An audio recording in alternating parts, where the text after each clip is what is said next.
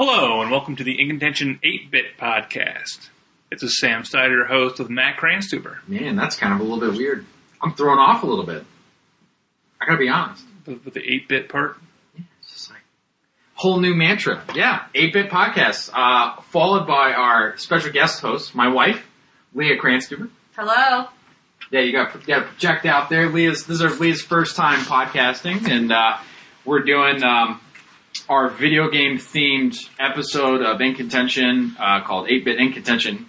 Potentially future episodes in the works, but today we're going to be talking about video games, where we came from, and kind of how we got into gaming. Get a little background information there, and then we had some. We posted a tweet earlier today asking people what they would want us to talk about. So we got some pretty good feedback there, and I think we got an idea of what we want to talk about, which basically be JRPGs. Yeah. And, I mean, it's a huge subject, especially for guys like us and a lot of other people like us who, I guess the best way I can put it, we're a bunch of nerds and we like playing RPGs. So, what can I say? So, Sam, why don't you give a little background info? When did you first pick up the square/cubicle controller and play a game? What? 1987 or so. So was it a Nintendo controller? It was a Nintendo. The first. My brother and I were the first kids on our block to get the Nintendo. Nice. And we got the old the Nintendo Super Mario Brothers Duck Hunt combo. Right. Mm. And it was just our house party central for 2 months until Christmas. We got it in October because somehow we talked my mom into it. I have no idea how. And then everyone was at our house for 2 months straight until December when they all got them for Christmas. Oh yeah, and then it was a party. And then Kroger started carrying them. You could go to pharmacies; they'd rent them out. I mean, it was it became a phenomenon. Oh yeah, it was the whole thing. And this was after, of course. Well, a lot of people who are I'm 30. Cranny is a little under that. 29. And we grew up in the era where everything was just video games every time. Oh yeah. And what we forget is that about 3 years before the NES came to the United States, the video game market just crashed. Mm-hmm. And so video games were kind of seen as a past fad, and it was just this thing. It was like pinball. It's this thing that got big for a second. And so, my neighbor, this kid I grew up with, Andrew, he used to live right next to me, and everyone else got a Nintendo for Christmas, and his dad got him an Atari. Oh, God. His dad was like, we had the Atari upstairs. Here's your Christmas present. You can play some Missile Command. Yeah, really, 1987 changed the world. I was the same way. We had an Atari. I remember playing it down in our basement. I actually didn't play it much. I was very little times, 3 or 4 years old when my brother got the Atari. But I remember sitting on the ground after my brother and his friends would play, and we had this unfinished, nasty basement. My dad had a workbench that he'd saw things out, so sawdust on the floor. But I would play Q*bert, and I would just get totally into this game. And then when my brother got the Nintendo, it was holy smokes! This just takes anything that the Nintendo did, or anything that the Atari did, and just improved on it 100-fold. Oh yeah. The games had depth to them. You're actually immersing yourself in some sort of world. So it was super engaging, and obviously for a 5 to 10-year-old is just amazing because this technology didn't exist, right? I mean, you're watching it unfold in front of you. There's no magazines, there's no internet. It literally is hey, check this thing I got out that you don't know what it is and no one knows what it is, and play it. I used to have the first episode or issue of Nintendo Power. Oh yeah, that had a big Zelda map. Yeah, do you remember the cover? Mario. It was jumping. a claymation of Mario 2, and when you wanted to find out about Nintendo stuff, you bought Nintendo Power, which we didn't understand was a magazine, of course, that was put out by Nintendo. So every game was awesome, right? Just look how awesome! 5 stars, pack watch. Right. Well, they didn't review anything. That was the thing. It was just everything was just look how awesome this is, and so I'd be Airwolf, I love Airwolf, and then the game was not very good. They had an awesome marketing strategy. I actually read Nintendo Power from I had a few of the first issues, but I didn't subscribe. And so I was from the Super NES, very, very beginning of the Super NES era, all the way up through Nintendo 64. So I was 14, 15 years old by the time I was done reading Nintendo Power. So I have stacks of them at my parents' house. Just big volumes of them. They used to send a couple of the bonus ones. They would send strategy guides, and I still have the Final Fantasy. That is worth some money now. That thing's unreal. Like, you go back and look at it, it's like fully detailed. It's got all the specs. I mean, it's a different age back then. Like, when you would get those, it was a special thing to get the magazine. Oh, yeah. Just like, you would get so excited. Leah actually bought me a subscription to Electronic Gaming Monthly a few years ago, and I don't even think they're existing. I think they just went out of business or something. Really? But I really enjoyed like getting the magazine again and like pretending that I didn't see it on the internet already on Kotaku and just kind of like, you know. But anyway, so the internet ruined everything. It did. It ruined, especially it ruined the excitement factor. You didn't have like trailers. You'd just be like, well, there's a new Final Fantasy coming out because I saw this picture with a bunch of little squiggly characters from Japan, and it looks awesome. Oh, there would be like a rumor thing, like, we hear in the next version of Mario, he gets a raccoon tail and can fly. And it's like, how do they find this out? Because they work for the company that makes the game. It's been out in Japan for like 2 years. But we don't know that. Like, we didn't realize that half the games we got were like a year old in Japan by the time we got them. You know, the NES came out in like 84 or something in Japan or something crazy. Yeah, pretty early. And like, it was like 2 years before it was here at all. And then it was just in, like, you know, select markets, and it was, like, 87, I think, was the year that it, like, maybe Christmas 86, or maybe it was, you know, around 87. 87 that I... 87 was like, the year that it broke out. Yeah. And then, like, the NES got retired, or really, we'll call it succeeded. Like 92 or 93. It was right. way... So, like, I mean, it had almost 10 years of being, like, a thing that was produced and sold. I mean... You know, we're on the current video game console generation. We're approaching 8 years, I think. 2004, maybe 2005. Yeah, that's about right. So it's about 7 years, and we might surpass that because Sony has no desire to release a new console. Yeah. Microsoft has no desire to release a new console. Nintendo's doing one. Well, they got like this weird tablet-looking thing. If you have a chance to go look at it, it's pretty cool. Nintendo is so far behind the technological curve for that. I think they don't care, though. No, they don't, because they're into casual gaming and not the hardcore gaming. Yeah. But they were so far behind the curve that it's not a big deal for them to do that. Like, they're obviously putting a lot of money into it, but the fact that they didn't have HD graphics was becoming a real problem for them. Mm. The fact that everyone else got console, like, you know, it'd be like you look at okay, video game ratings are really horrible right now. Take whatever it is, take 3 points off, and you have the real rating. Like, they're so absurdly inflated. Like a 10 is usually like a 10, but like a 9 is like an 8, and a 7 is like a 4. Yeah. But like every single one, it's just like Nintendo, or it's like, you know, PlayStation 3, 9.5. Xbox, 9.5. Wii, like 6. Yeah. And like for somebody to get rated as 6 now, I mean, like they'll get like a modern, or they don't get Modern Warfare. They got they get the dexterity games. Well, they got like the thing is they get like Call of Duty, but they get like a really watered down version, and nobody buys it. Yeah, and they're losing so much money to these huge franchises that they need to sort of catch up. But like the other ones, they spent they're probably just now becoming profitable on the PlayStation 3. Like, they just put so much money into it. They sold it at a loss for so long. Yeah. That, you know, we're going to see this generation go, you know, until they can't go no further. Yeah, definitely. So, Lily, when did you start playing Magic? I got to get my brain in video game mode. So, when did you pick up your first controller? I was fortunate enough to be born in 1987, so I never knew a day of my life without amazing gaming.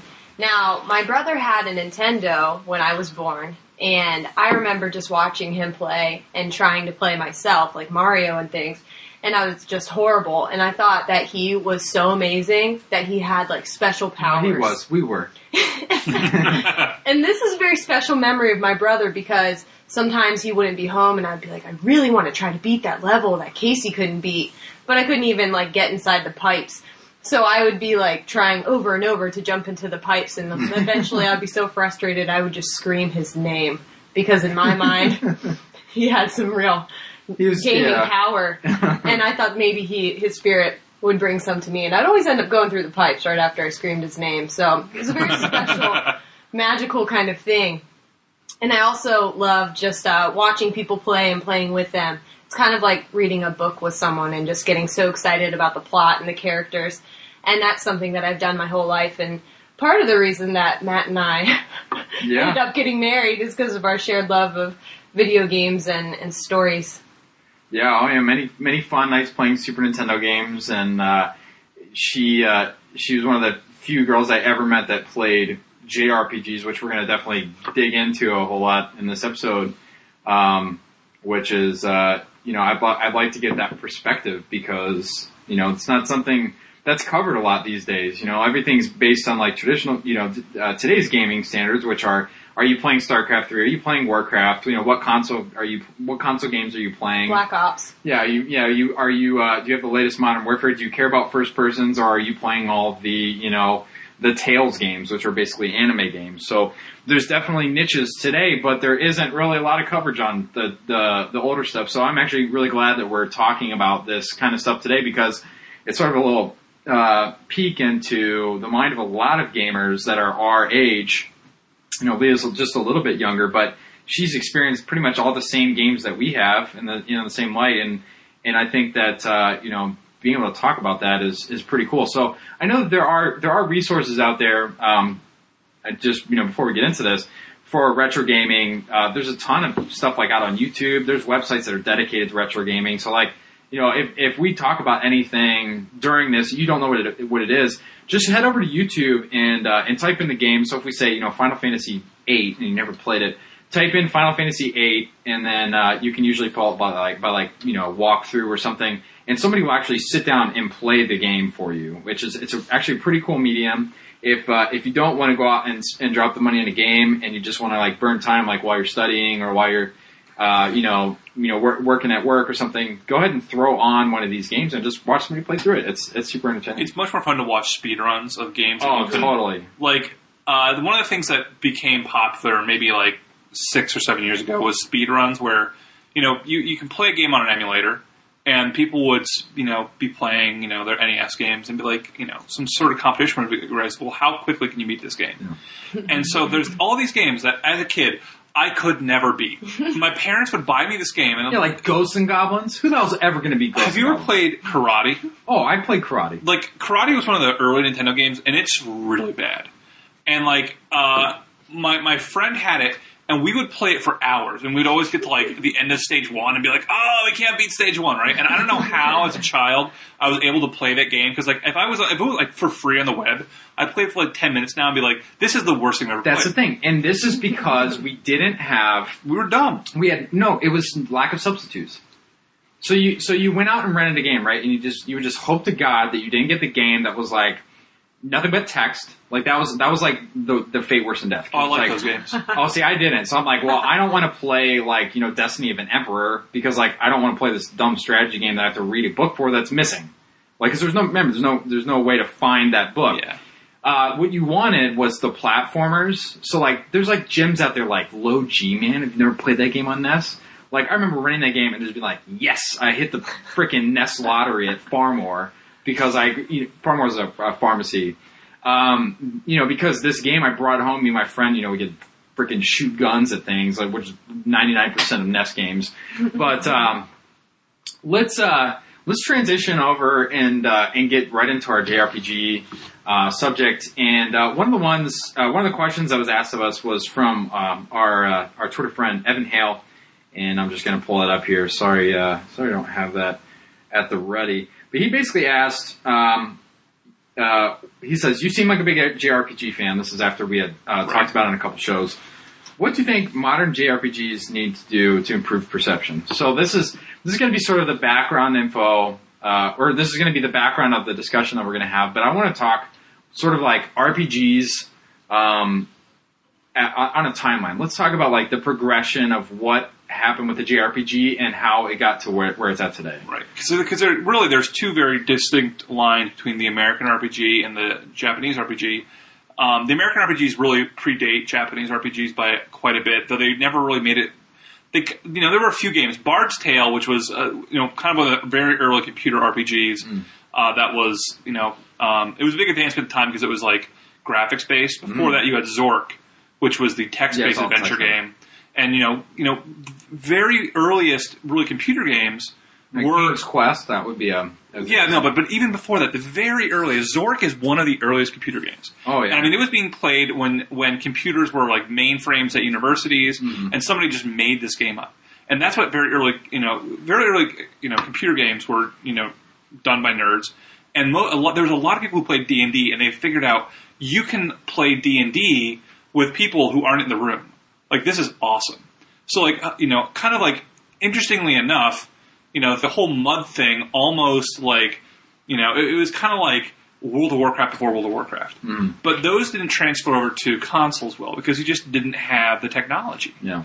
And so the RPGs you did get were, especially the ones that succeeded, were the JRPGs, which were a very different strain because, again, the American RPG really comes from a D&D base. And the Japanese RPG, I don't know what the first one of those is. I mean, I know Dragon Quest was early. Yeah, but I don't know if you go back, like, what's the first JRPG? Well, they didn't think from a marketing perspective that the JRPG would be successful in America. They saw the success of Zelda, and they actually mailed copies. I don't know if you remember this. Oh, my friend got one. Yeah, they mailed copies of Dragon Warrior to people. And I remember at the time getting it, and most people were like, I don't want this, and they would just toss it aside. And I admit, I actually played it and didn't enjoy the experience. I thought it was too cumbersome. Like, everything you wanted to do, you had to, like, click multiple times. And like, my brain as, like, a 7 or 8 year old is like, I'm not gonna, like, spend the time to do this. I want to just shoot a gun at somebody. They were also really bad rentals because you couldn't beat them in a day. True. Very true. So I think that the first real JRPG was Dragon Quest. I think that was the first mainstream one. That's like when Nintendo was like, look, we're going to introduce people to this genre. It's very popular in Japan, huge in Japan. Well, of course, with Dragon Quest in Japan, they rebranded it as Dragon Warrior in the United States because, warriors are awesome. And if you look at the Japanese box art is much different than the American box art, which is like a dude fighting a dragon. Yeah. Because, like, they're like, we got to sell this. Just have a dude stabbing a dragon in the face. Yeah, and they, and then the next time that you really saw, like, the actual first successful game is actually Final Fantasy, the first Final Fantasy. And I remember walking into Anderson's, which is a department store here, and looking at that game and thinking, I have to own this. Like, I remember the art on the front of, like, this little sphere with a sword in it. I'm like, this looks awesome. And in spite of my experience with Dragon Warrior, because I'm thinking, well, this is going to be a Zelda. And I brought it home, and me and my buddy played it, and we grinded through that game after, about 6 months of playing. We were able to get through it. But it was amazing to us that, like, it wasn't a pickup game. It wasn't like, hey, come over and play, video games with me. And you'd be like, well, okay, well, let's play Mario again. Okay, and then you play Mario. Oh, well, let's play, Super Mario 2. And like, you would just kind of, like, rotate through them. It was like, hey, we're on Grugu Volcano. Like, let's kill Carrie so that we can, get to the ice cave and get the, and, like, you have, like, the strategy guide. So, like, you're, like, you're, like, able to see what your progress is, and you're getting excited about getting to the end, and you kind of have, like, this, you're on a quest. And that was the first time that I remember thinking, like, wow, again, my 10-year-old self, like, wow, this is really something. Like, I would enjoy playing these again. And I'll be honest, Nintendo didn't have a lot of options after that. I mean, you had games that tried to emulate that platform, but they didn't really nail it again, I think, until Super Nintendo. I think they had a lot of great platforming games, a lot of great puzzle games. They created genres that didn't exist, and they really, I mean, the NES as a platform has like 900 games, and half of them are just masterpieces. They're amazing. But I don't think it's a lot less than half. No, I mean, but just to go through and kind of to digest the music and the surroundings and the art and everything that went into it. I mean, there's some games that came out in the latter half of NES's life. The Star Tropic series, I think, was very successful. Yeah, that's an awesome game. Some games that like sort of blended RPG elements, like even like Karnov or something is one that you're in a action world, but you get to collect items. Goonies was another one. You could collect a lot of items, and you sort of could go through labyrinths. And so, the battery backup feature became much more important in the NES cartridges at some point. Yes. As more games, developed, having, of course, because, you look at the early NES games, and almost none of them have a save feature. No, you just have, a 25-character, password that you had to write down a little even Metroid was a game that, it's almost hard to classify it as an RPG, but it has the same elements of, you have a character, and you're going to find stuff and get new powers, and you have to remember your code, and every once in a while you'd you put your code in for the day, and you're playing for a while, and you write it down, and the next day it wouldn't work because you wrote the O wrong or something. Oh my god! Or there was something you put in wrong, and and you had to redo the whole days of progress. Oh man, I learned everything I learned about penmanship from writing video game codes. And they were long. They were. Legacy of the Wizard is one of my favorite action adventure games. It's actually called Dragon Slayer 4 in Japan, and it's actually the code is, I think it's 36 characters, and there's punctuation marks and ampersands. I mean, it's awful. And then you would get the one of the fun things about Nintendo was that when all these games had these code systems, companies would release booklets of codes. Yes. And you could go through it, and your friend would get one for Christmas from his grandma or something. And you'd find the game that you had, and it would just be here's the save that is this. Here's the save that is this. And there was some dude who just because this is grinded those numbers. Well, this is pre-internet, so they had to go around and be we'll give you $5 if you tell us all your save codes for for that, and then send in save codes or something. And they used to do that. Developers would put the codes in the game. There was a section entirely dedicated in Nintendo Power for codes. Yeah. The point that I was going to make is that the birth of the JRPG obviously has legs and sort of all over the place. But I don't really think that it got any legs until the Super Nintendo, which is what I think we'll probably focus on. For the second part of this, I think we should probably talk about how it birthed into this thing that nobody ever expected could become as big as it did. Which I don't know when your first experience was, but my first experience with Super Nintendo, they previewed it in Nintendo Power.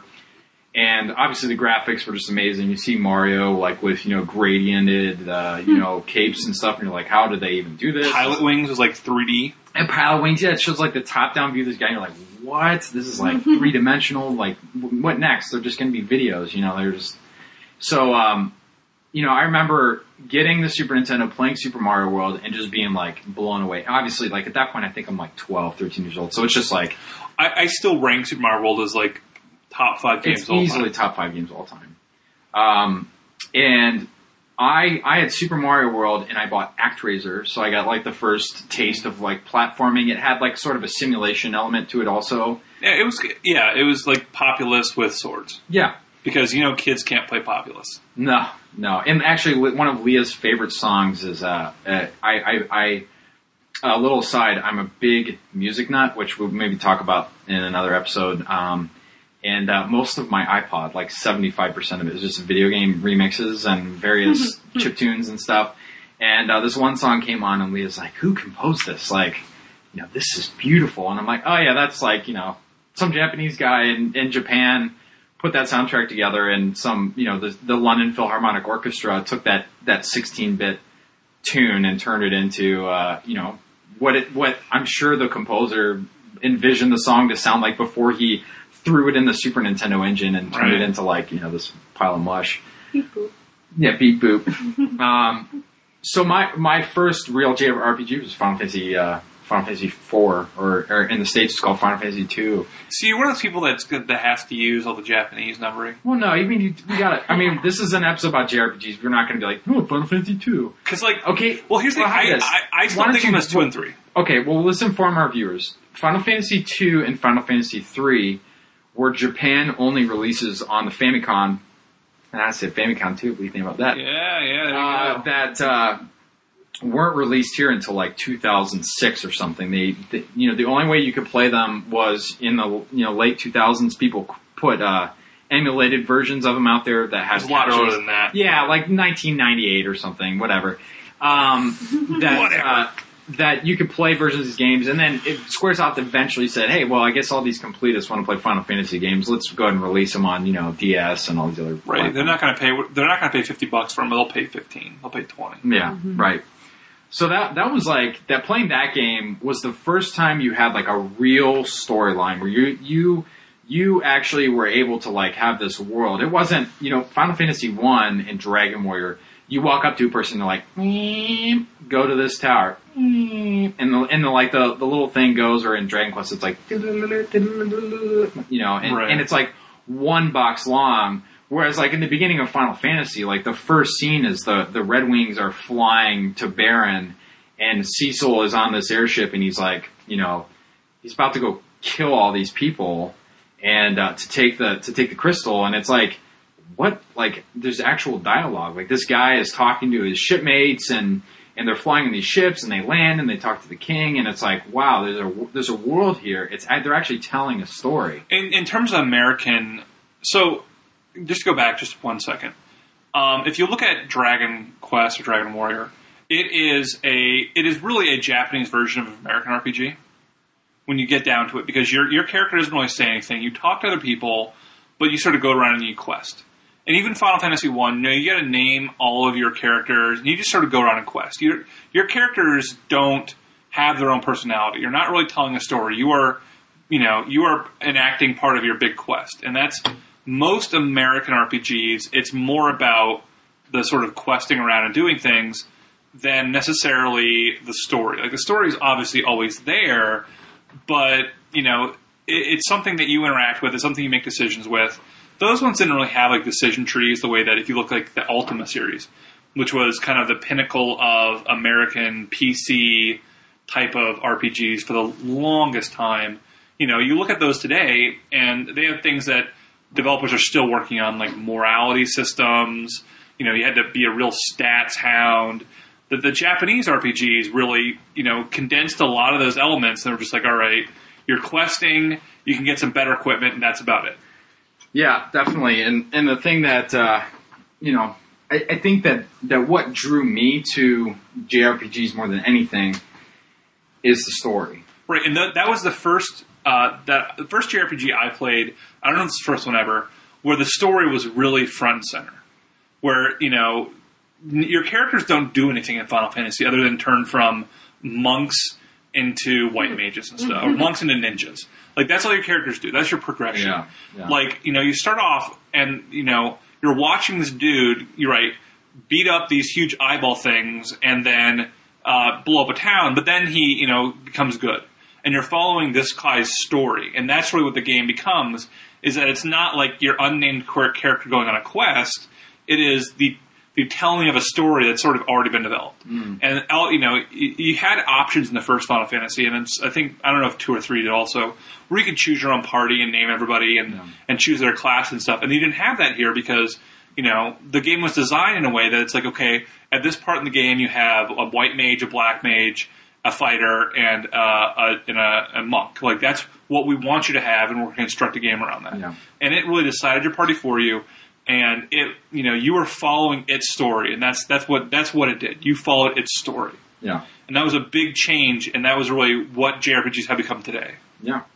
No, that's good perspective. I think that is probably why I enjoyed them more than the other games, and why I continue to this day get more enjoyment out of storyline-driven games. But we'll kind of like progress to that. Obviously, the golden age happened a few years after the release of Final Fantasy IV. In 1991, that's when that was released, and I think it was like 1994 or 95, whatever. Final Fantasy VI and Chrono Trigger were very close releases. Secret of Mana was right on it. Yes, Secret of Mana. And Secret of Mana was sort of the hybrid, right? Because it used the item system, but it had the depth of an RPG, right? Like Link is you were still leveling up. You were still leveling up. You were still had options in terms of like which stats you were improving, forge your weapons, and right. You got to fly around an airship, like right. So it was, it's what we think now is an action RPG, which is what basically all RPGs are now, anyway. Yeah, sure. But it was a little bit different, and combined the storytelling elements of Final Fantasy, along with the item system and all, and the magic system, and being able to select things and all that, with the sort of Link running around and having to actually hit things and not just select attack. And that's I remember Secret of Mana being just an incredible experience. We've all played Link to the Past. We've all played Uniracers. This isn't going to be that show. Like, I want to talk more about the impact of the RPGs on Super Nintendo, because there are a lot. Me and Sam actually have gone into many conversations about the merits of each system, and I think that would make a really good topic for another episode. Which actually, that conversation is what caused us to do this sideshow in the first place. I will call it a sideshow, right? There you go. But so I think once Final Fantasy VI came out, or Final Fantasy III, whatever, Nintendo had improved their technology to a point where they could cram a ton of data on a cart. They actually had variable cart sizes. I think at the start they had 8 megabytes, and by the time they did Chrono Trigger, they had 32 megs. So we're talking, they would actually advertise it. They would say, this game is 32 megabytes. And they would say, and then the reader looks at it and says, oh, this game is humongous. Like, there's got to be so much going on. I got a quick question for you. Did you ever get into, the other thing that really bridged the gap between these two eras was the Game Boy era. Did you ever play any of the Game Boy Final Fantasies? I did. I played one of my favorite games is Seiken Densetsu 1, which is Final Fantasy Adventure on Game Boy. I loved Final Fantasy Adventure. It's so fun. To this day, no joke, I will go, we talked about speedruns. Right. One of my favorite forms of entertainment is just pick a game that I liked playing a long time ago. Leah can attest to this. Mm-hmm. And actually, I just did last night. I think I watched 3. I'll put it on YouTube, and so Final Fantasy Adventure is one I put on all the time because it's such a quick playthrough. I think it's like 15 minutes. What? Yeah, it's like so fast because a tool-assisted speedrun is different than a traditional speedrun because they use glitches. So a lot of times they'll skip over very large parts. Like they'll get the airship 10 minutes into the game or something. But Final Fantasy Adventure, Final Fantasy Legend 1, 2, and 3 were... See, I never played the Final Fantasy Legends, and I was actually wondering if those were developed in Japan or if those were American. I'll be honest, they kind of devolved a little from... they had the formula of a Final Fantasy, like, well, you get in a battle, you collect items, like, it's turn-based. You get an airship at some point. Yeah, but it's like... It was pretty loosely based on it. I think like Final Fantasy Legend 3 was like a real Final Fantasy. Like if you went back and played it, you'd be like, oh, well, this is pretty interesting. It felt more like playing Final Fantasy 1 on the NES. The other two were pretty awful. Because there were actually quite a few RPGs for the Game Boy. Like Metroid on Game Boy was just an incredible game. I could beat the game in like 33 minutes or something. That game is amazing. You got the Spider Ball. Like that, I remember like... It introduces Spider Ball. Yeah, it was amazing. Yeah, and like, and the Game Boy often, I think, gets forgotten as a consoling thing. But, that was really, there was the NES took so long to sort of, before the NES was so long before the NES was. There was like a huge, time when the Game Boy was really kind of more advanced than the NES. Mm-hmm. And so you got to see a lot of things that people were doing with the games, and there was a lot of things that really got tried out on the Game Boy that became sort of standard when the Super Nintendo came around. A lot of there's a lot of very innovative stuff going on there. But they're really hard to play because even if you play them in like virtualized, like they never looked very good because the resolution was so bad on them. Yeah, they came out with the Super Game Boy, which I think was like the last hurrah of the the 8-bit handheld, and I enjoyed putting it on the big screen because that was always my problem. Was back when the Game Boy first came out, it was like this big clunky thing. It ran on 4 AA batteries. And if you wanted to be able to see the screen, you had to like shine like a 5,000 lumen, light at it, and then you put a huge magnifying glass on it. Wear like jeweler's loops on your eyes. They sold these kits where you could buy them for like $60, where it was like a magnifying glass that had like It was like a book reader where it has like lights on the magnifying glass. Like a joystick holder on it? Yeah. And like speakers that folded out? Yeah, I mean, like you had like this. So all of a sudden, their Game Boy, your little portable thing is like 8 pounds, and it has to be tied to a backpack with a battery. I was going to say like a gasoline powered motor, and you're like, look at me playing my Game Boy, and you're just playing Tetris. It's nowhere near as bad as Game Gear. My God, that thing would go through batteries. I remember playing Sonic on that thing. And it would be like, you'd play through the first 3 levels, and then your screen would just go... The Game Gear and the Lynx they were like, we're going to have color. So at the time, color was like, kind of like the 3D technology of today, where it just like destroyed the battery. So like a Game Boy would go like 8 hours. So like, you'd go on a family car trip, play it with a Game Boy, you get wherever you were going, you would come back, you could still play the whole Game Boy. Like, you could not go anywhere. Your parents at some point got pissed off you had a Game Gear, because just like, we are not buying any more batteries. You've gone through all 3 rechargeable, so that you have with you, are not stopping. I eventually found an AC adapter that worked with the Game Gear, and like, my life was insane. I played like 8 hours of columns in a row. It was unreal. Yeah, but I mean, that was I don't know what my point was about the whole Game Boy thing. No, I think Game Boy was a good console. Yeah, but and really, Pokemon, believe it, like Pokemon is kind of like the most JRPG. Like of the old type of JRPGs, it really, I mean, it is Final Fantasy. No, it is exactly Final Fantasy. You know, you still have your guys, and they still have cast spells and do stuff like. You still run around and collect stuff. It's still quirky. It's got character. You want to sit down and play it because it makes you laugh. It makes you want to continue to play. I would argue that it's more JRPG than the kind of stuff that they've been putting out in the last, 8 years. Probably is. I definitely have comments on that because, part of it is just, again, we grew up in a golden age. We watched the progression. So maybe, actually, I have a interesting thing to remark on this because Leah had been mostly exposed in our conversation. She had played more of the PlayStation-based RPGs. Yeah.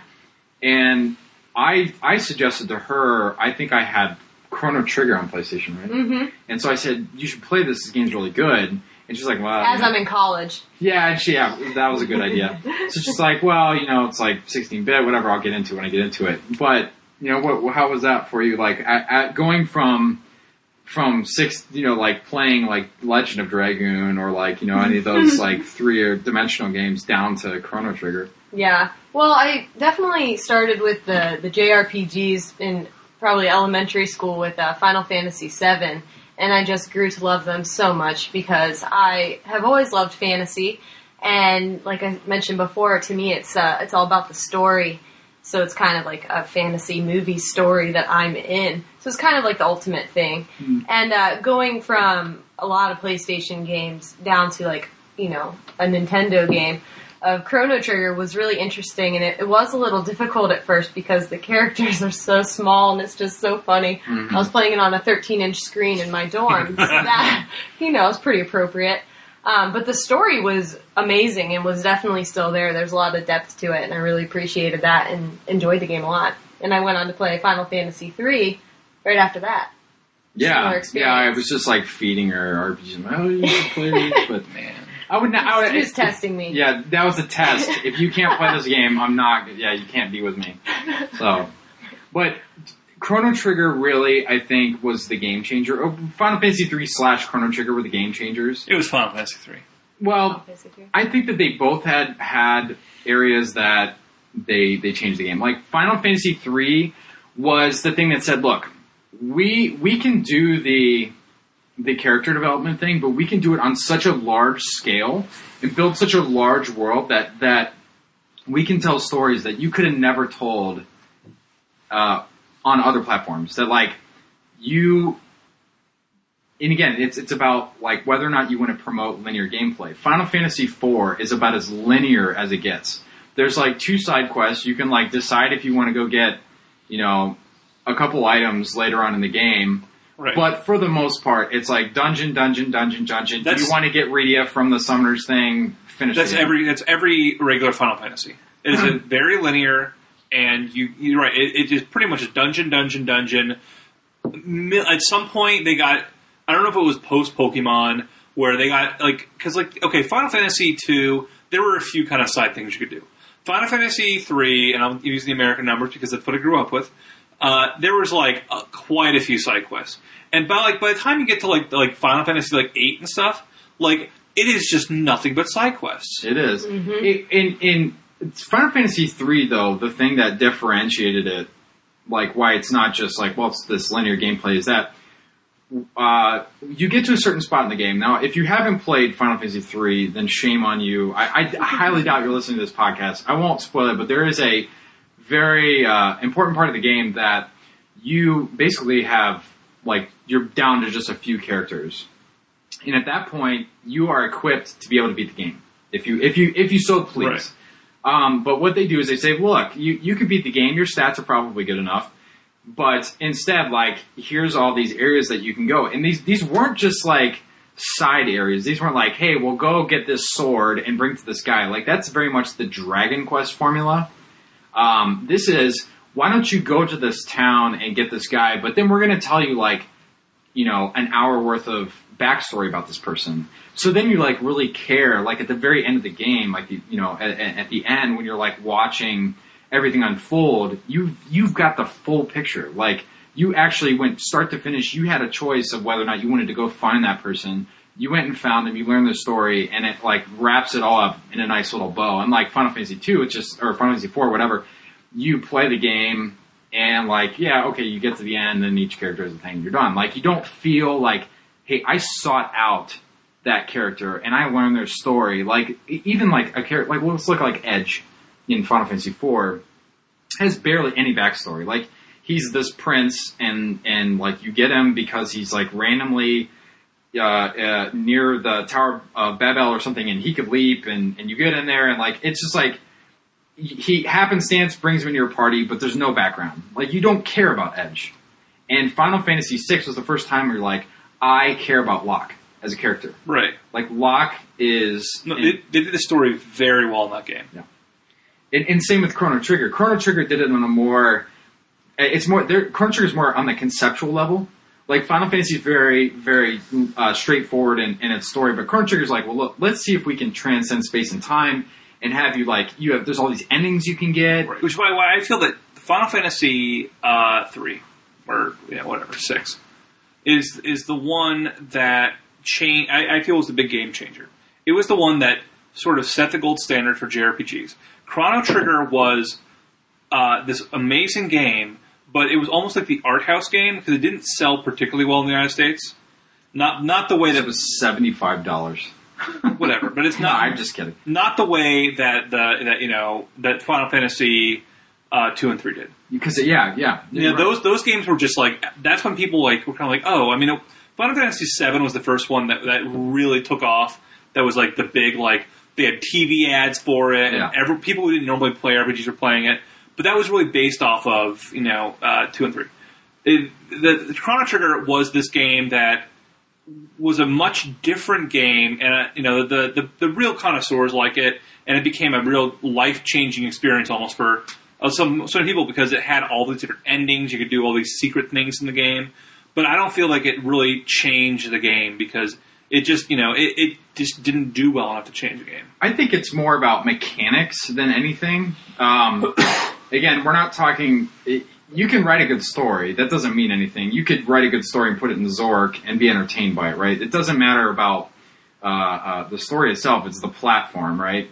So it's how you get to the story. And I think Chrono Trigger had all of these little elements. Okay, well, you're going to go to 65 million BC, but while you're there, the items sort of change. You're not picking up. You're not getting gil anymore because money doesn't exist. You're collecting horns and trading them for components for items, and it was that kind of mentality that didn't exist in gaming, where you would change the way that you would do transactions, and stuff that happened in one time period would show up in another. So it was very much on a conceptual level, a much bigger undertaking than Final Fantasy. I believe that. Also, I love Nobuo Uematsu, and I think we could probably do a segment at some point on music. But I think that Mitsuda, who's the composer for Chrono Trigger, just actually created one of the most amazing soundtracks to any game that's ever been created in Chrono Trigger. I still they're one of the few that have been on my iPod and haven't left. That anytime I get on them, I continue to listen to them. You know, the Tower of Zeal or whatever, the Kingdom of Zeal, is one that if you've played Chrono Trigger and you listen to, you're like, you just picture the golden towers and like the waterfalls, and you're like, oh, well, that's Zeal. Like it's, and so actually, I want to kind of touch a little bit on one of the questions from our friend the Cube Miser, and he said, what do you think about game music versus now? He said old 8-bit / 16-bit tunes are much more memorable. And I don't want to get into this too much because I think we do a whole music episode again. But this is a great example where the music invokes emotion. Like, right. You hear Frog's theme music, you know. See? You hear that music and you just think like this little frog, and he's doing his little gullet like thing, and like he's got the Masamune, and you just get excited to hear that song. And I think Super Nintendo really kind of like created that. There was no like there are fun songs on the NES, but like they didn't really compose until Super Nintendo. Well, the thing with the NES was that it didn't offer the composers for it the same tools that you had in a real life thing. Not. Which was interesting because there are so many iconic sounds, so many iconic songs in the NES. Mm-hmm. And, you know, people have, of course, converted those and started playing them, like, on the piano and guitar and stuff. And, like, it is almost impossible. Try playing the Super Mario Brothers theme on a guitar. Oh, yeah. Like, it generally requires two people because it's not designed for human hands to play. And it's really insane to see, like, if you listen to Uematsu's music on the early Final Fantasies, you're like, well, yeah, this is really pretty. And then you hear it, like, in orchestral form, like, in his actual, like, native, you know, his native platform, and you're like, this is brilliant. If you listen to Dragon Warrior 1, 2, 3, and 4 were all on the original Nintendo. They didn't do 5 and 6 until they did them on the Super Nintendo. But, you know, if you listen to Dragon Warrior 3 and 4 specifically, Koichi Sugiyama is the composer that did those. And he is actually just brilliant. So you listen to him like, you know, it's like very like one-dimensional. They only had four sound things that they could use. There's a noise track, right. A bass, a sine wave, and like something else. And so like to try and fit an orchestra into 4 instruments, one of which is just a sound, is just like noise. It's impossible. So if you love Dragon Quest, like if you ever played the games, go find this guy's music. Koichi Sugiyama, he is brilliant. He's actually my number one composer of any video game music, and number one contemporary composer. He actually is just humongous in Japan, obviously, because in Japan, Dragon Quest is like the series. Do you know that they passed a law that they can only release Dragon Quests on Sundays? Not surprised, because so many people take off. Yeah, that's what happened, is that like after 1 or 2 days when like the national productivity dropped by like 3%, which for Japan is just like phenomenal, they were like, yeah, it turns out all the people are calling in sick for that. Like, I mean, it'd be kind of like, you know, I don't know what it's like when they release like Modern Warfare in the U.S. and probably a similar sort of effect. I'll tell you right now that the nation's IT departments were ravaged on 11/11 or whatever when Skyrim came out. Yeah. Just a lot of people were sick that day. But yeah, I mean, it's a similar thing where like, you know, so many people it was such a big deal. They're like, yeah, that goes on Sunday when people don't have to work. Yeah. You know, Dragon Quest, we talked, if you listen to our last episode of In Contention, which I hope you do because we have good Magic content too, I started to talk about my introduction into Japanese and Japanese culture. You know, I played all of the Super Nintendo games I get my hands on. By that point, you had Nintendo Powers. I believe you had early ages of the internet at the late stages of Super Nintendo. So you could, what's that? You guys don't forget about the gaming hotline. Oh yeah, you had the gaming hotline. How much was that like to call? Like probably $3 a minute. Totally worth it. Yeah, right. I'm sure your parents love getting a bill at the end of the month for $200. How do I get in this pipe? what's this call to Seattle like 5 times? What's these 900 calls? I don't understand. Oh, Jesus. But, you know, Super Nintendo, let me just tell you, if you were into JRPGs, it was really good for a while, but then it dried up real fast. Me and my friend Pat, I gotta give a huge shout out to Pat Hastings. He's my best friend growing up. We would play the crap out of every game that came out, and we got to a point where we were so desperate, we rented Tecmo's Secret of the Stars. Yeah, let me tell you, that's scraping the bottom of the barrel. It was awful. So, you know, there wasn't a lot of options, and one day he's like, I picked it. He calls me on the phone. He's like, I picked this thing up. He's like, I've got to show it to you. It's amazing. And I'm like, okay. So he comes over. He brings up this gray-looking cartridge with a bunch of squiggly lines on it. You know, Japanese text on it. It's got a bunch of anime characters. I'm like, all right, sweet. You know, what am I supposed to do with this? He's like, check it out. The music's insane. And I'm like, okay. So in order to get this Super Famicom game to play, you have to. There's 2 small tabs inside of your Super Nintendo, and the only difference is the American version of the Super Nintendo has these tabs. The Japan version doesn't. So that's why in the back of your SNES games you have like this like little shaft. That's for those tabs. Well, if you take needle nose pliers out, now I don't know how Pat figured this out. You can pull those tabs out and put the game in. It will play. So if you actually buy a Super Famicom game, it will play. So he's like, check this game out. The music is the same. So we fired up. It's Dragon Quest VI. Okay, and again, we're scraping the bottom of the barrel. We're like, there's no video games to play.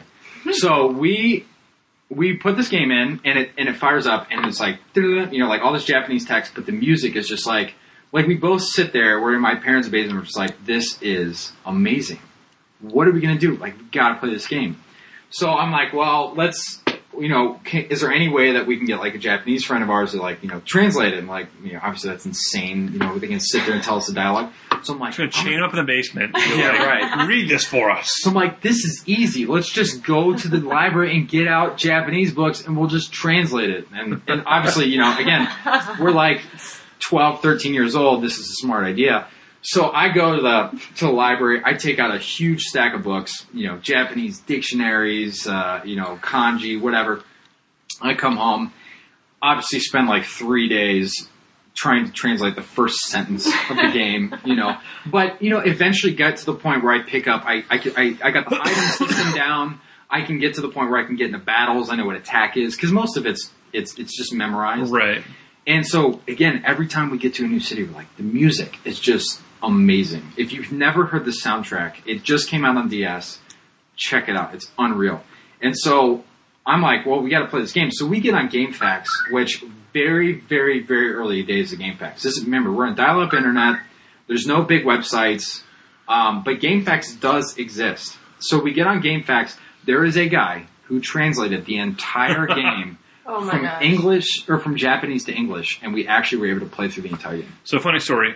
When I was in Japan for a Pro Tour in like 08 or something, 07, humble brags, this guy, Rick, was just like, you need me to buy me the Pokemon game, right? So I'm like, whatever.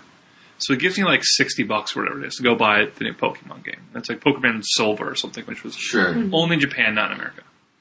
And I go to a store and I'm trying to buy it.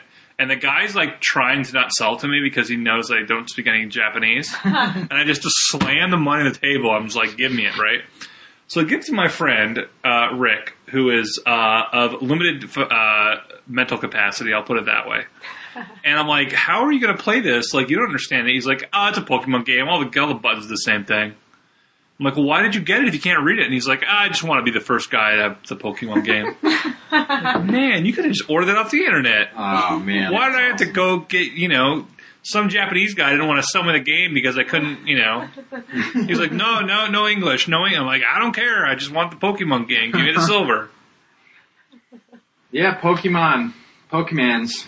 Leah played little Pokemans, didn't you? You played on Nintendo 64. Yeah, one of my ultra-conservative friends' moms told me that it was from the devil because they're pocket monsters. But I played it anyway. You were like... Showed her.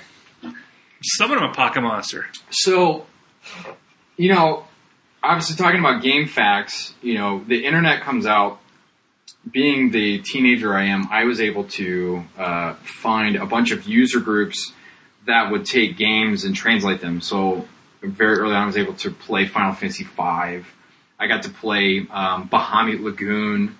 Got to play around with Super Dante RPG Maker, Treasure Hunter G. These are all translated, by the way, which they're played on YouTube, and there are probably ways that you can pick them up in some way. If you've got a guilty conscience, go buy it on eBay and then get the emulated game. I mean, what are you going to do? There's no other way to play and translate a game than to play ROM. So like Moto 3 or whatever. Yeah, it's just so I don't advocate pirating, but like at the same time, like these are pieces of history, and the Japanese games, like you'll never play a game like Treasure Hunter G.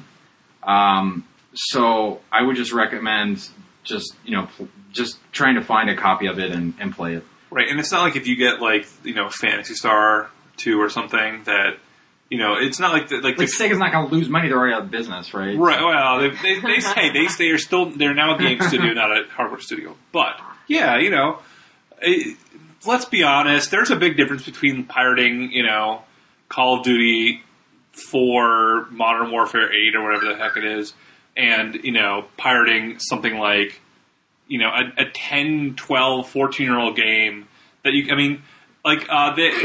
a lot of these games, like, you look at the especially the old SNES versions are like $1 million. I remember seeing a Chrono Trigger new in box for, it was some just absurd amount of money, thousands of dollars. Oh, there are tons. I mean, in some of the good games, you can actually play in Japanese form. So if you find a copy of Terranigma or one of the greatest games that I'm just now playing through a second time, is Secret of Mana 3, or it's called Seiken Densetsu 3, one of the best platform games of all time. You can play a lot of those. You can play all the puzzle games. So if you have a SNES, get the games. They're super fun. Like, I have a huge collection of physical games. So like Earthbound, I actually own, but I prefer to play it emulated because I want to. I just play it on like 3X. No, like save states, and it's super convenient, like, because I have the computer hooked up to my TV. So, but most of the games that I play, I already own. So it's, like, kind of silly. But if you want to get into it, like, I'm sure you have a friend that has the games, and they would be more than happy to let you play them. Because, like, if you're anything like me, Sam and Leah, like, you want people to experience that. You don't want to keep that away from somebody. And let's be honest, if Nintendo wanted the ROM ring shut down because it was hurting them, like they would have shut them down. Like they have Virtual Console, like I think so to a point it's probably they're going to shut them down because they don't want it to eat into Virtual Console sales. But I don't think it does. I think that the people who buy the ROMs or who pirate the ROMs, the ones who actually buy it on the Virtual Console. Exactly. You're 100% right. It's the fanatics. Like, again, I'm not going to tell you where to get ROMs because I don't think I've downloaded one in 10 years, but I'm sure there are resources out there you can find them. Anyway, that's sort of like my spiel. It's not, you should definitely check out the Virtual Consoles or looking at games that your friends might have that are old, even if it means you have to play with a controller with a cord. Definitely worth it. I know it's been a long time. Worse than death. No, this is really interesting. I read this long article about how somebody is working on a proper SNES emulator, which seems insane because I've been playing SNES games since like my 486 or something, my Pentium 2 or whatever. But the thing is that all SNES games are emulated to a certain accuracy, and like that works for most games. And they like this whole thing where they were talking about how they showed all these different clips of like Time Cop, right? And how like different emulators emulated it. There's always these small differences of like the character lags a bit, the aliasing and shadows. Because the SNES is a very specific set of hardware, and it's something that doesn't happen now. But back then, developers got to know the hardware really well, and like if there was like some sort of flaw in the hardware that did something weird, they could just incorporate that. And like, they're like, well, how'd you make that happen? Well, we just, how did you make the NES make this one sound? Well, if you mash these three chords together, then it like errors and gives you this other chord, and so that's how we get that chord. And like, that's how they make games. And so like, you emulate them, and like Chrono Trigger did not work well on emulators for a while. when the emulators were first big. It was layered. Yeah, lots of like layers to the background. Right, and that didn't work well on emulators. It took a while, but somebody's actually trying to emulate the physical hardware. Like the entire, and like, it requires like a high-end PC to really get to what he's trying to do, because, he's not like trying to, you plug it in and it does something very similar. He's literally trying to emulate the entire hardware of a SNES on a computer. And so it doesn't even play in real time yet. I think the whole gaming community around emulation is really cool. I mean, it's pretty tight-knit. And like I said, if it was such a problem, Zohar's domain would have been shut down. I literally almost 20 years ago. Like, that's when that's... Not that you're going to tell them where to get ROMs or anything. You can't get them at Zohar's domain. They only have emulators. Oh, really? Yeah, so that was where I went when I was doing emulation on the Dreamcast. You can download them there, but like you have to have the ROMs.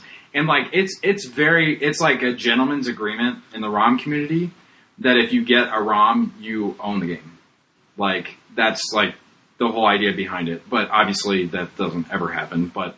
Well, like for the transit ones, like it's just so hard. But and then like there's also the other side that were like they have like unreleased games where somebody gets like on eBay or something, some like every once in a while one will pop up where there's a game that was never released but they had like pre-production copies of it, and they'll like put that out. Sometimes people even finish the games. Yeah. Like and there's fan hacks that are basically they're patches that lay over the top of the game, it's actually brilliant programming.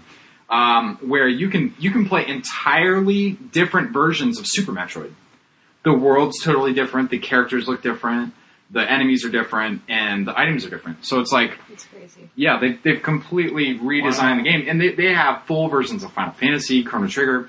I've only played through a few of them. I'll be honest, they're pretty primitive most of the time. But when you get a good one, I mean, they're done pretty well. And then, like, the NES ones are hilarious. They're just like, Super Mario Brothers, where Mario is just a floating head, and like that's the only part that they emulated. So you just like play Mario as a floating head, and it's silly. But I want to kind of transition over to PlayStation and the next generation of consoles, because really Chrono Trigger was the pinnacle of Super NES RPG era games. I mean, there were other games that came out. But I think that was the very end of Super Nintendo's life cycle. Between that and Donkey Kong Country? From a hardware perspective, Donkey Kong Country was... Right. Those are the two games that really took the SNES hardware as far as it could go, that really put sort of the capstone on that entire era, that were like, those were like the, there were other games that came after those, but that was kind of like, that's when you hit the pinnacle, and it was like, this is as high as this system is going to go, and from this point on, if you want new stuff, you just need a new system, because we can't go any further.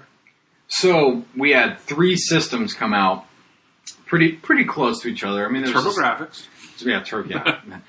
So we had the Jaguar. Jaguar was actually a pretty fun system with the big telephone controller. The Xbox controller was big. Whee. Yeah, right. Yeah, that thing, you could kill someone with it.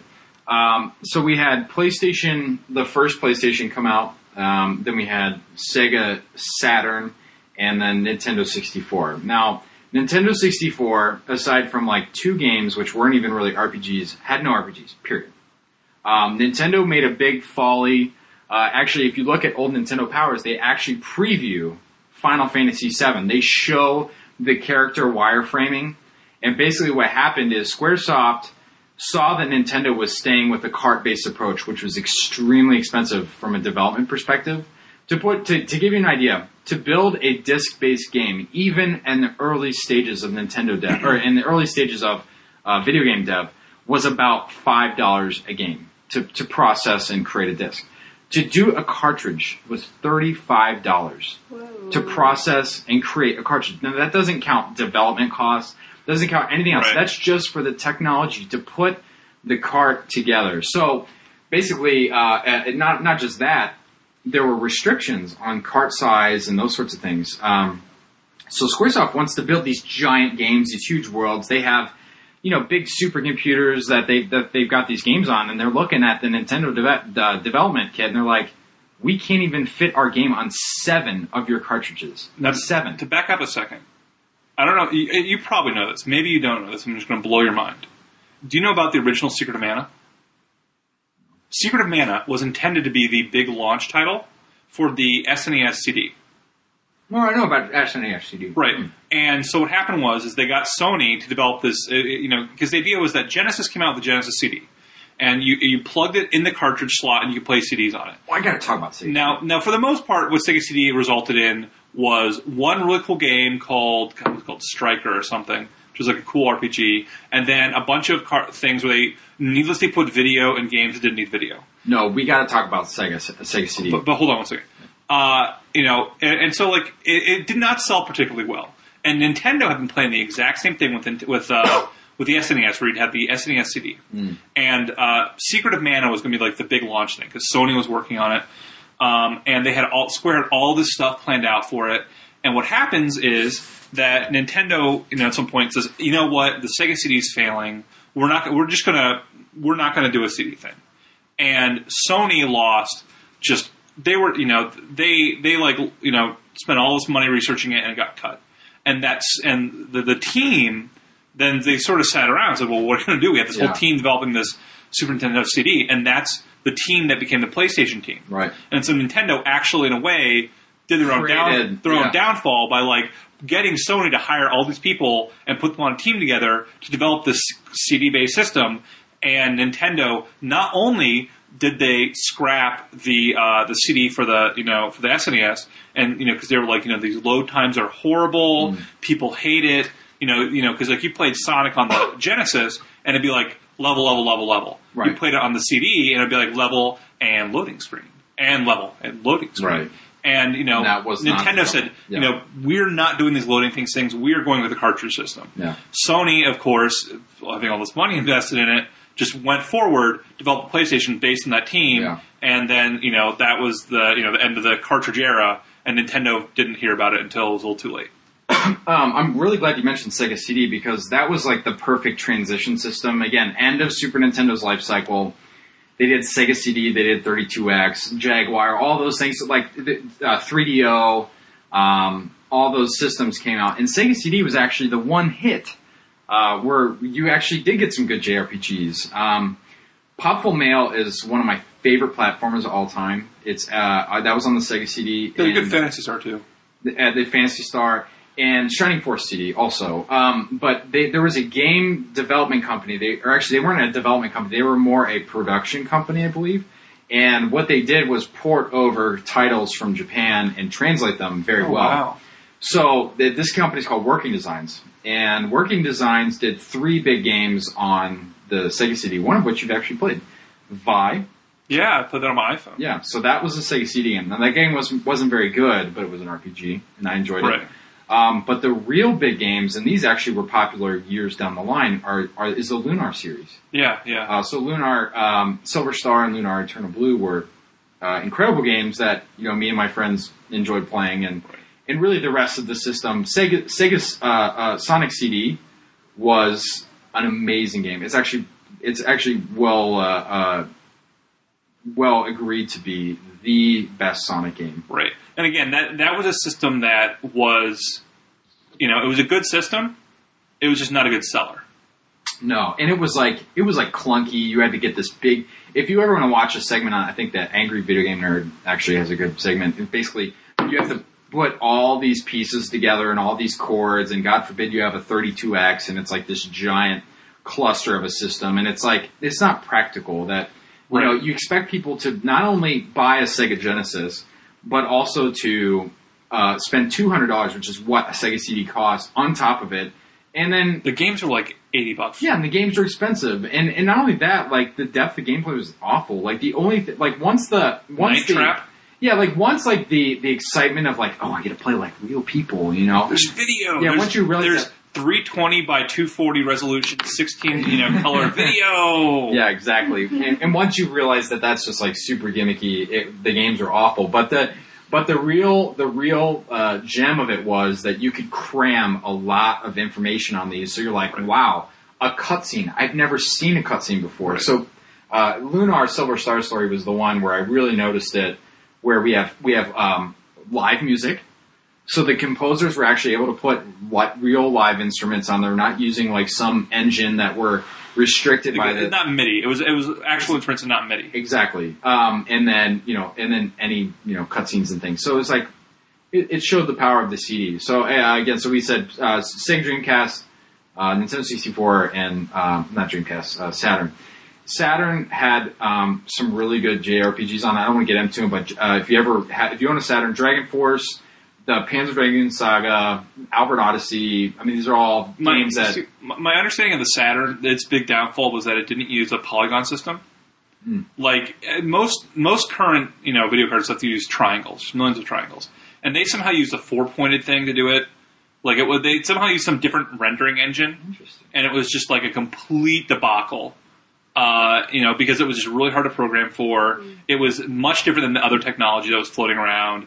The sales numbers on it are just abysmal. I think it sold under 1 million units or something, wow. Which for Sega going from the Genesis to a system that sold basically nothing. Yeah. Then obviously Nintendo had the big advantage of having really good launch titles. They had other issues that the cartridge-based thing ended up biting in the end. Yeah. But for a while they were they came out before the PlayStation, and it was like there was a period where it didn't look like the PlayStation would even make it to the United States. Right. And it was all the Nintendo 64. But you're right. There were certain kinds of games that just didn't fit onto it, and RPGs did not work on it. No, because you had big long stories and orchestrated right. music. And another problem with the N64 was that text did not display particularly well. Like it wasn't like the worst thing in the world, but it did not look great. Yeah. And so there were a lot of type of games that if you wanted to have a lot of text-based stuff, like it just didn't look as clear as it would even on a pixelated system. And so it was kind of you didn't want to read that all day long. Yeah. And then you're right. There were just really no RPGs. The sports games were not generally that great because it was very early in the 3D technology, and they sort of like jumped the gun on it. So the system itself, gems. It had GoldenEye. It had what else was on that system? It had Banjo-Kazooie. It had obviously Super Mario 64. Star Fox 64. Zelda. I love N64. Right, except the thing was that if you look at all the good N64 games, they were all first party or rare. Yeah, those were the only. Nintendo would only license their own stuff, and they did that all the way up until the GameCube. But it wasn't that they wouldn't license their own stuff. It was that they became difficult to deal with. Expensive to develop, right? Because they had a proprietary language. You had to learn. You had to do all this jumping through hoops to get stuff to work on it. And the PlayStation comes out, and they're like, okay, you can write our stuff in C. And you know what? Every programmer in the world at that point knew C, and it was a much easier system to develop for, and so the developers just loved the system because it was just you had more access, you had more space, you had development tools that were logical and that people already had a general idea of how to work with, as opposed to the Nintendo system where you'd have to basically have developers that did nothing but Nintendo developers. Yeah, no, you're 100% right. I think that's a really interesting topic for another day. No, just the what ifs of Nintendo. I mean, Nintendo, it's a wonder that they existed through Nintendo 64 and GameCube. I mean, absolutely it's just on the sheer fact that they had kids' games. I think that's pretty much it. But the thing is that it's not a wonder they existed because it's a wonder that they still produced consoles that you plugged into your TV. Well, actually, I was going to say it's handhelds that really the Game Boy was I think lasted for 8 years before the Super Game Boy came out, or the Game Boy SP, the Game Boy Advance came out. And then the Game Boy Advance sold okay. It was really when the SP came out. It had backlit screen. Yeah, and because the Game Boy Advance had a backlit screen. No, it didn't. Are you sure? Positive. Okay. Game Boy Color. One I did, but I didn't get it totally. Game Boy Color and Game Boy Advance didn't, right when they first came out. And then they did the Game Boy SP, which was more compact, bigger screen. And people were like, "Oh, this is amazing!" Right, but the Pokemon franchise, they did a great job of keeping themselves going, and it was also it was so much cheaper to develop for the Game Boy than it was for the N64. It became very frustrating for guys that like to play RPGs on the screen, and it still is to this day.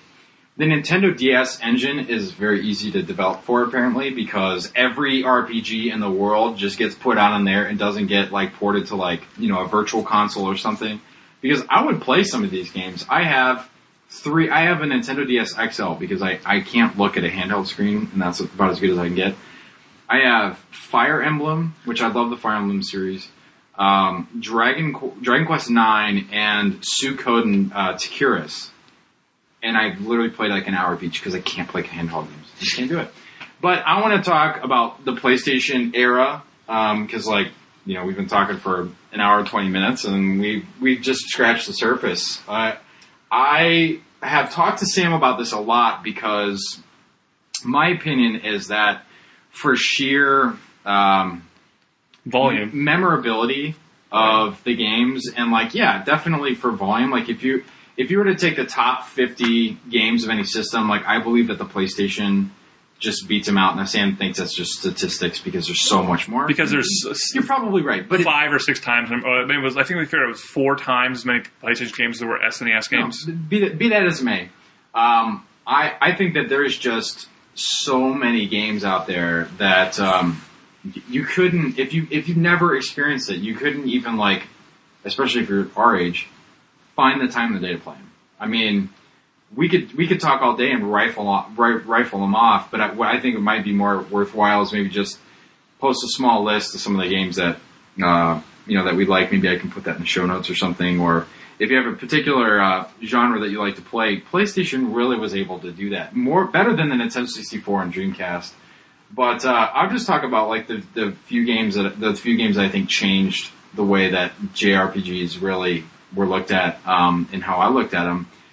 The Final Fantasy VII obviously was humongous and was very influential in, you know, most gamers who were able to game, back when the PlayStation came out. But for me, it was Suikoden was the series that I really latched onto. They've done 5 of them up to now. The first 2 were on PlayStation.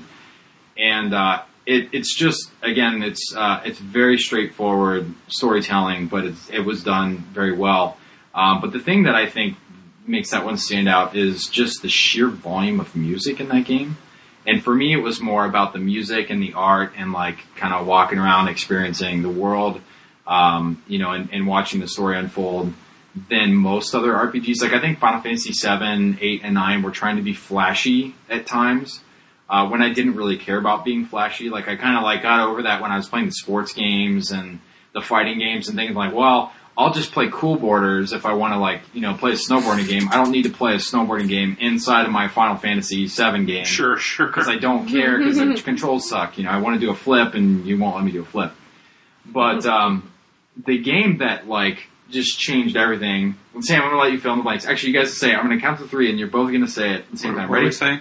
You're going to say the game that my favorite game of all time, the game that changed everything, the way that I thought about video games, and we're going to do it. Ready? 1, 2, 3. Xenogears! I'm a huge Xenogears nut.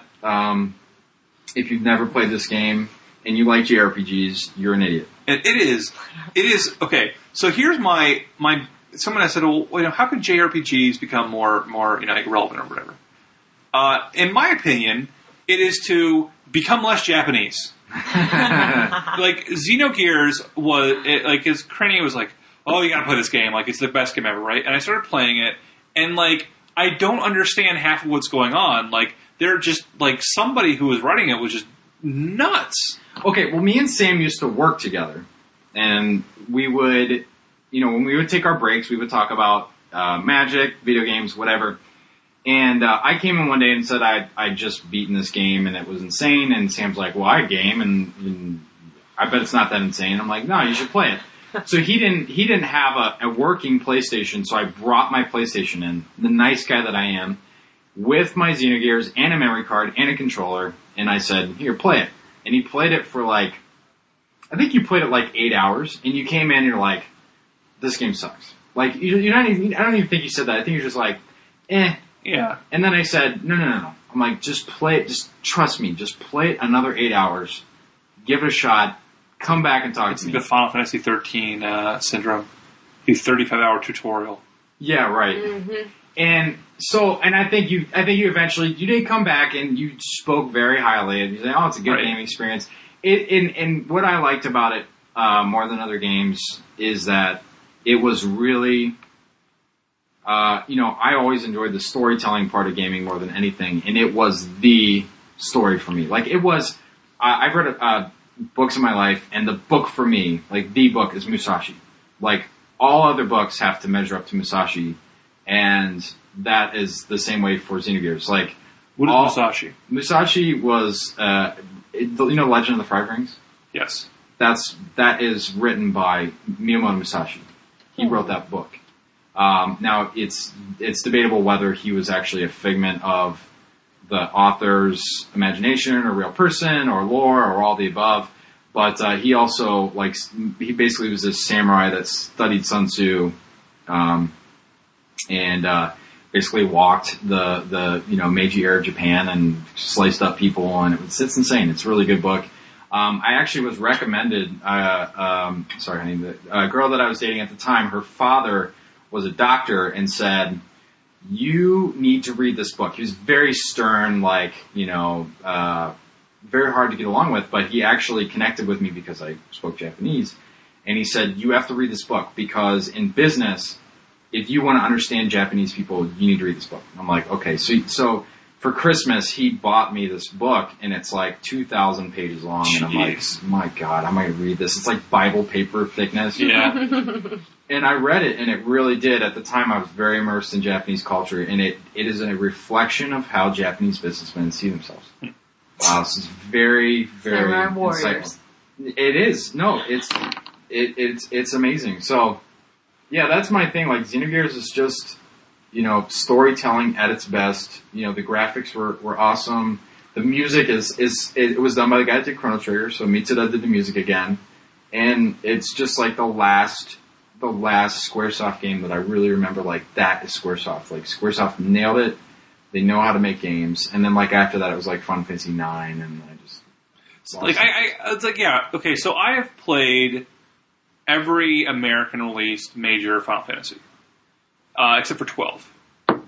But you're right. There was a certain point where, it really started with 7, where the style sort of started overtaking the substance, and some of them just I played, I played 13, and it is just you don't understand what is going on. Everything just starts getting nuts, and everyone's acting like it's just completely normal. That there's no backstory. They're just throw you into this world, and there's all this cool stuff going on. You're like, oh, a Choboko, okay. Like the chick that lives in the guy's afro. The little Choboko lives in his afro. Yeah, just normal. Oh, those are the what are they called, the lassie, and you're just expected to follow along. Yeah, and the whole genre has really gotten into these and so American RPGs have really come into their own on consoles and stuff in the last, few years. The popularity of Skyrim, for crying out loud. Yeah, Skyrim, is an extreme of there is no it's a way of life. The Bethesda model is there's very little direction. It's we're going to throw you into a world and you do whatever you want to. I remember when Morrowind came out, which was the third Elder Scrolls game. The first two were on Xbox. The first two were consoles. Morrowind was the first one that came out for, the first two were on PC. The first one came out on consoles, and it was there were, I think, 4 or 5 NPCs you couldn't kill. The game would end, and that was it. You could go around, do whatever you wanted to. It's a completely different storytelling thing. You have alignment systems. It's you get thrown into a world, and they're you explore the world, you do what you want to do, and you figure out how to get through it. And even stuff like Mass Effect, which is kind of more of an action RPG, it's still a game where you have a lot of options. There's morality choices. You can sort of sculpt your character the way you want it. Your character can be a complete asshole who just shoots instead of talking, or you can be someone who tries to get through all the situations as diplomatically as possible. And JRPGs just don't do that. It's here are your characters. You're going to watch a movie, and they've become a lot more movie-like. Where I remember parts of in the last few Final Fantasy games were even in Xenogears, there's a section that's an hour and a half long where you press A. Yeah. And, it's just they're just okay. we lost a bunch of money in development, and we were going to do like 3 discs or whatever. 3 discs, we did 2 instead. So disc number 2 is going to be played out as, a series of hitting A's. And okay, we'll just get you. Let's admit it. Final Fantasy 13, you could pretty much just hit A throughout the entire game. Like, there wasn't a whole lot of like, even like the questing and stuff. You upgrade your equipment now and then, and you just keep hitting A. You bash things, and even chooses the right attack for you. There's no decisions you make. You're watching a movie, and like the whole genre, I think, has not caught up with the American genre of like, here's a character, you are going to play this character, and there's this whole the same. Most American, a lot of American RPGs have the same story arc. Like the Mass Effects have probably as good, if not better. I think it's better, but I don't know if you would agree. Arc as any of these JRPGs, but you actually got to do things. You got to make decisions that impact things, and that just there's no JRPG coming out now, at least none that I've seen or played, where like your decisions have any actual weight. It's all decided for you, and you're just playing through a movie as opposed to playing a role playing game. I think that JRPGs today, to bring our whole conversation back full circle from the original question, which is how they sort of don't encapsulate the original intent of what a JRPG is. I think that they get so caught up in the mechanics and the flash and the sizzle of the game that they forget that we just want to have a memorable gaming experience. So when I play a game, I don't get excited that I can get like this big convoluted item system and meld weapons. Like, I don't care about that. Now that might be my gaming sensibility. But if I wanted to make weapons and like do that crap, I would play Skyrim. Like, I don't care enough to spend 20 hours to build a piece of armor or find some spear, because it's just not like the gamer I am. And I think that JRPGs have always done a good job of saying, well, look, you can do that, but it's not important. Like, go in a straight line from point A to point Z, and like zigzag around and like do what you need to do, but like you're gonna end up here if you want to get there in a reasonable amount of time. And I think that's where even like games that are really well intentioned, like Lost Odyssey and I got Xenoblade and some other ones where it was very difficult to get into them because like the first 10 minutes of the game, you're like, well, here's this crazy item system and like all these things that you have to do with it, or like, the camera angles suck, or there's just like some hindrance, like just make it simple. Like, got a testament to video game companies not working. Why do we not have a sequel to Symphony of the Night? Like, how many gamers have just been like, look, just do it exactly like this on the PlayStation with better graphics? Yeah, no, never gonna happen. They would sell 1 million copies. A freaking million. Definitely talking to 2 NES-grown boys here. We got Sam talking about playing Final Fantasy X and pressing A through the whole thing. No such thing, PlayStation. X, my man. And Matt, you're talking about side-scrollers being like what you want in life. That's not PlayStation 3. That's not what the 12-year-old boy wants today. He wants COD. Shoot some... Yeah, I know. Yeah.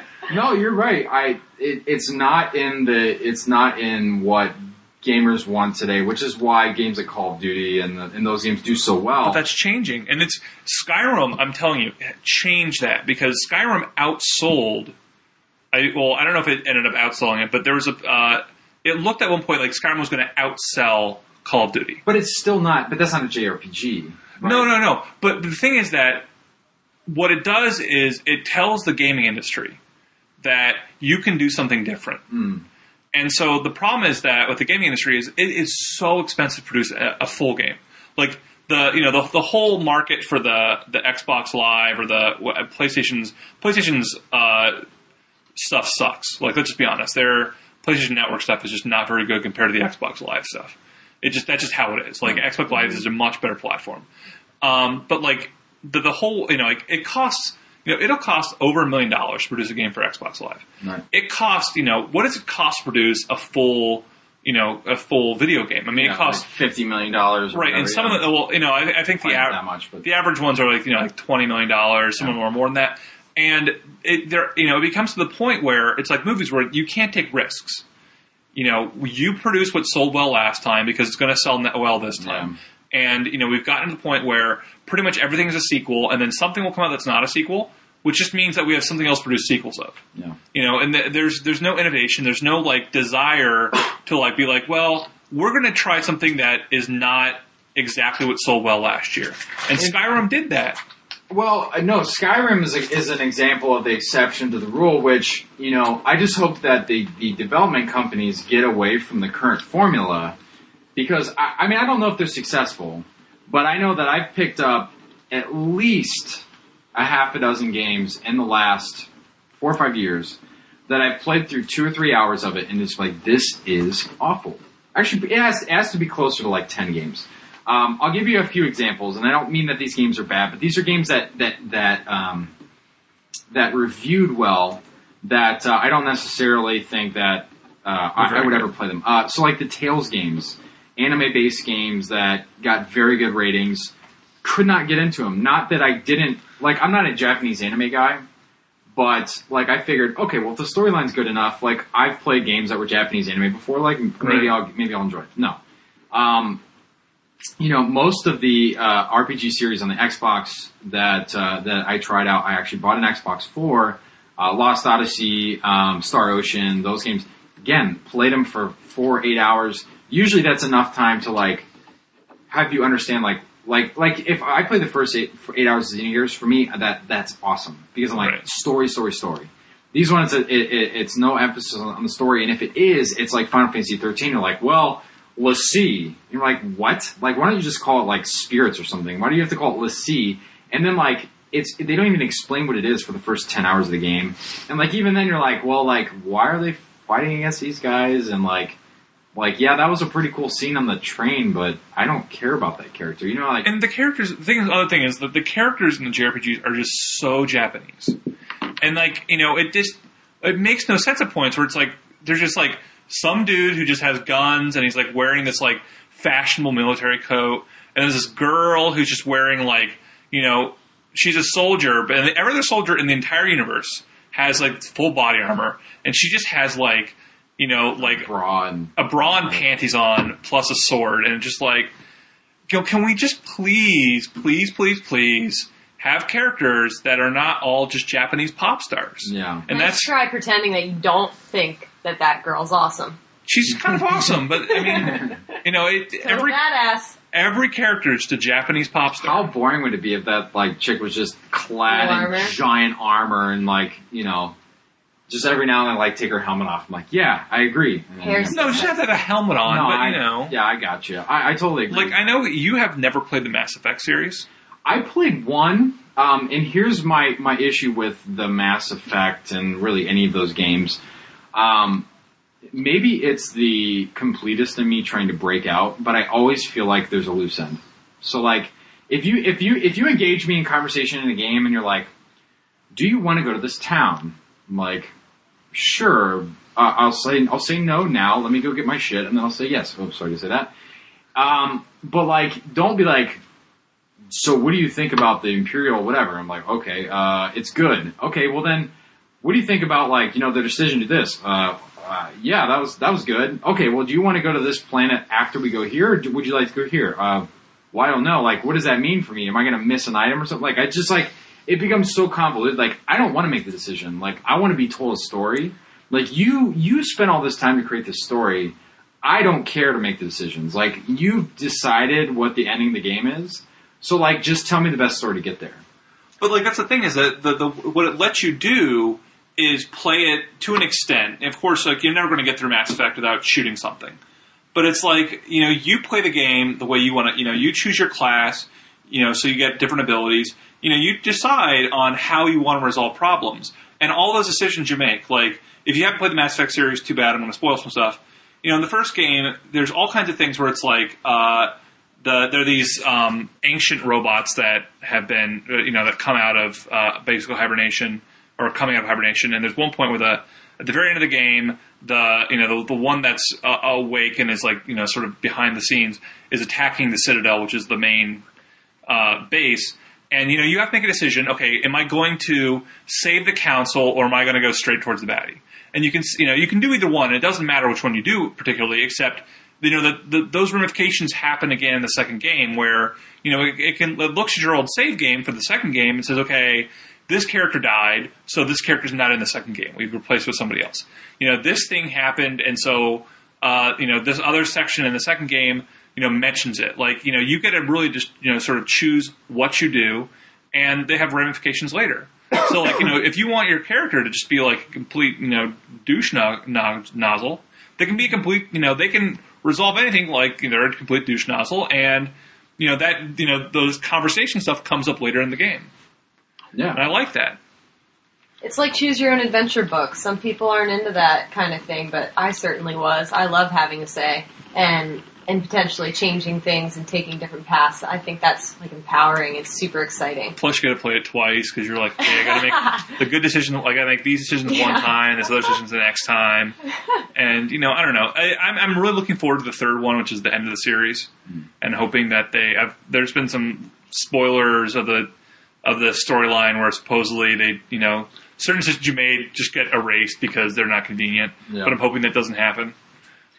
So, we've talked an hour and a half. Clearly, we have a lot to say on the subject. I would love to do another one of these again. Yeah, sure. We had a lot of people tweet in. I will write them down and make sure that we, if we do another one, we can talk about them. If you're interested in seeing one, make sure you comment or tweet at us that you listened to it and that you liked it. Obviously, there are a million things we can talk about with JRPGs.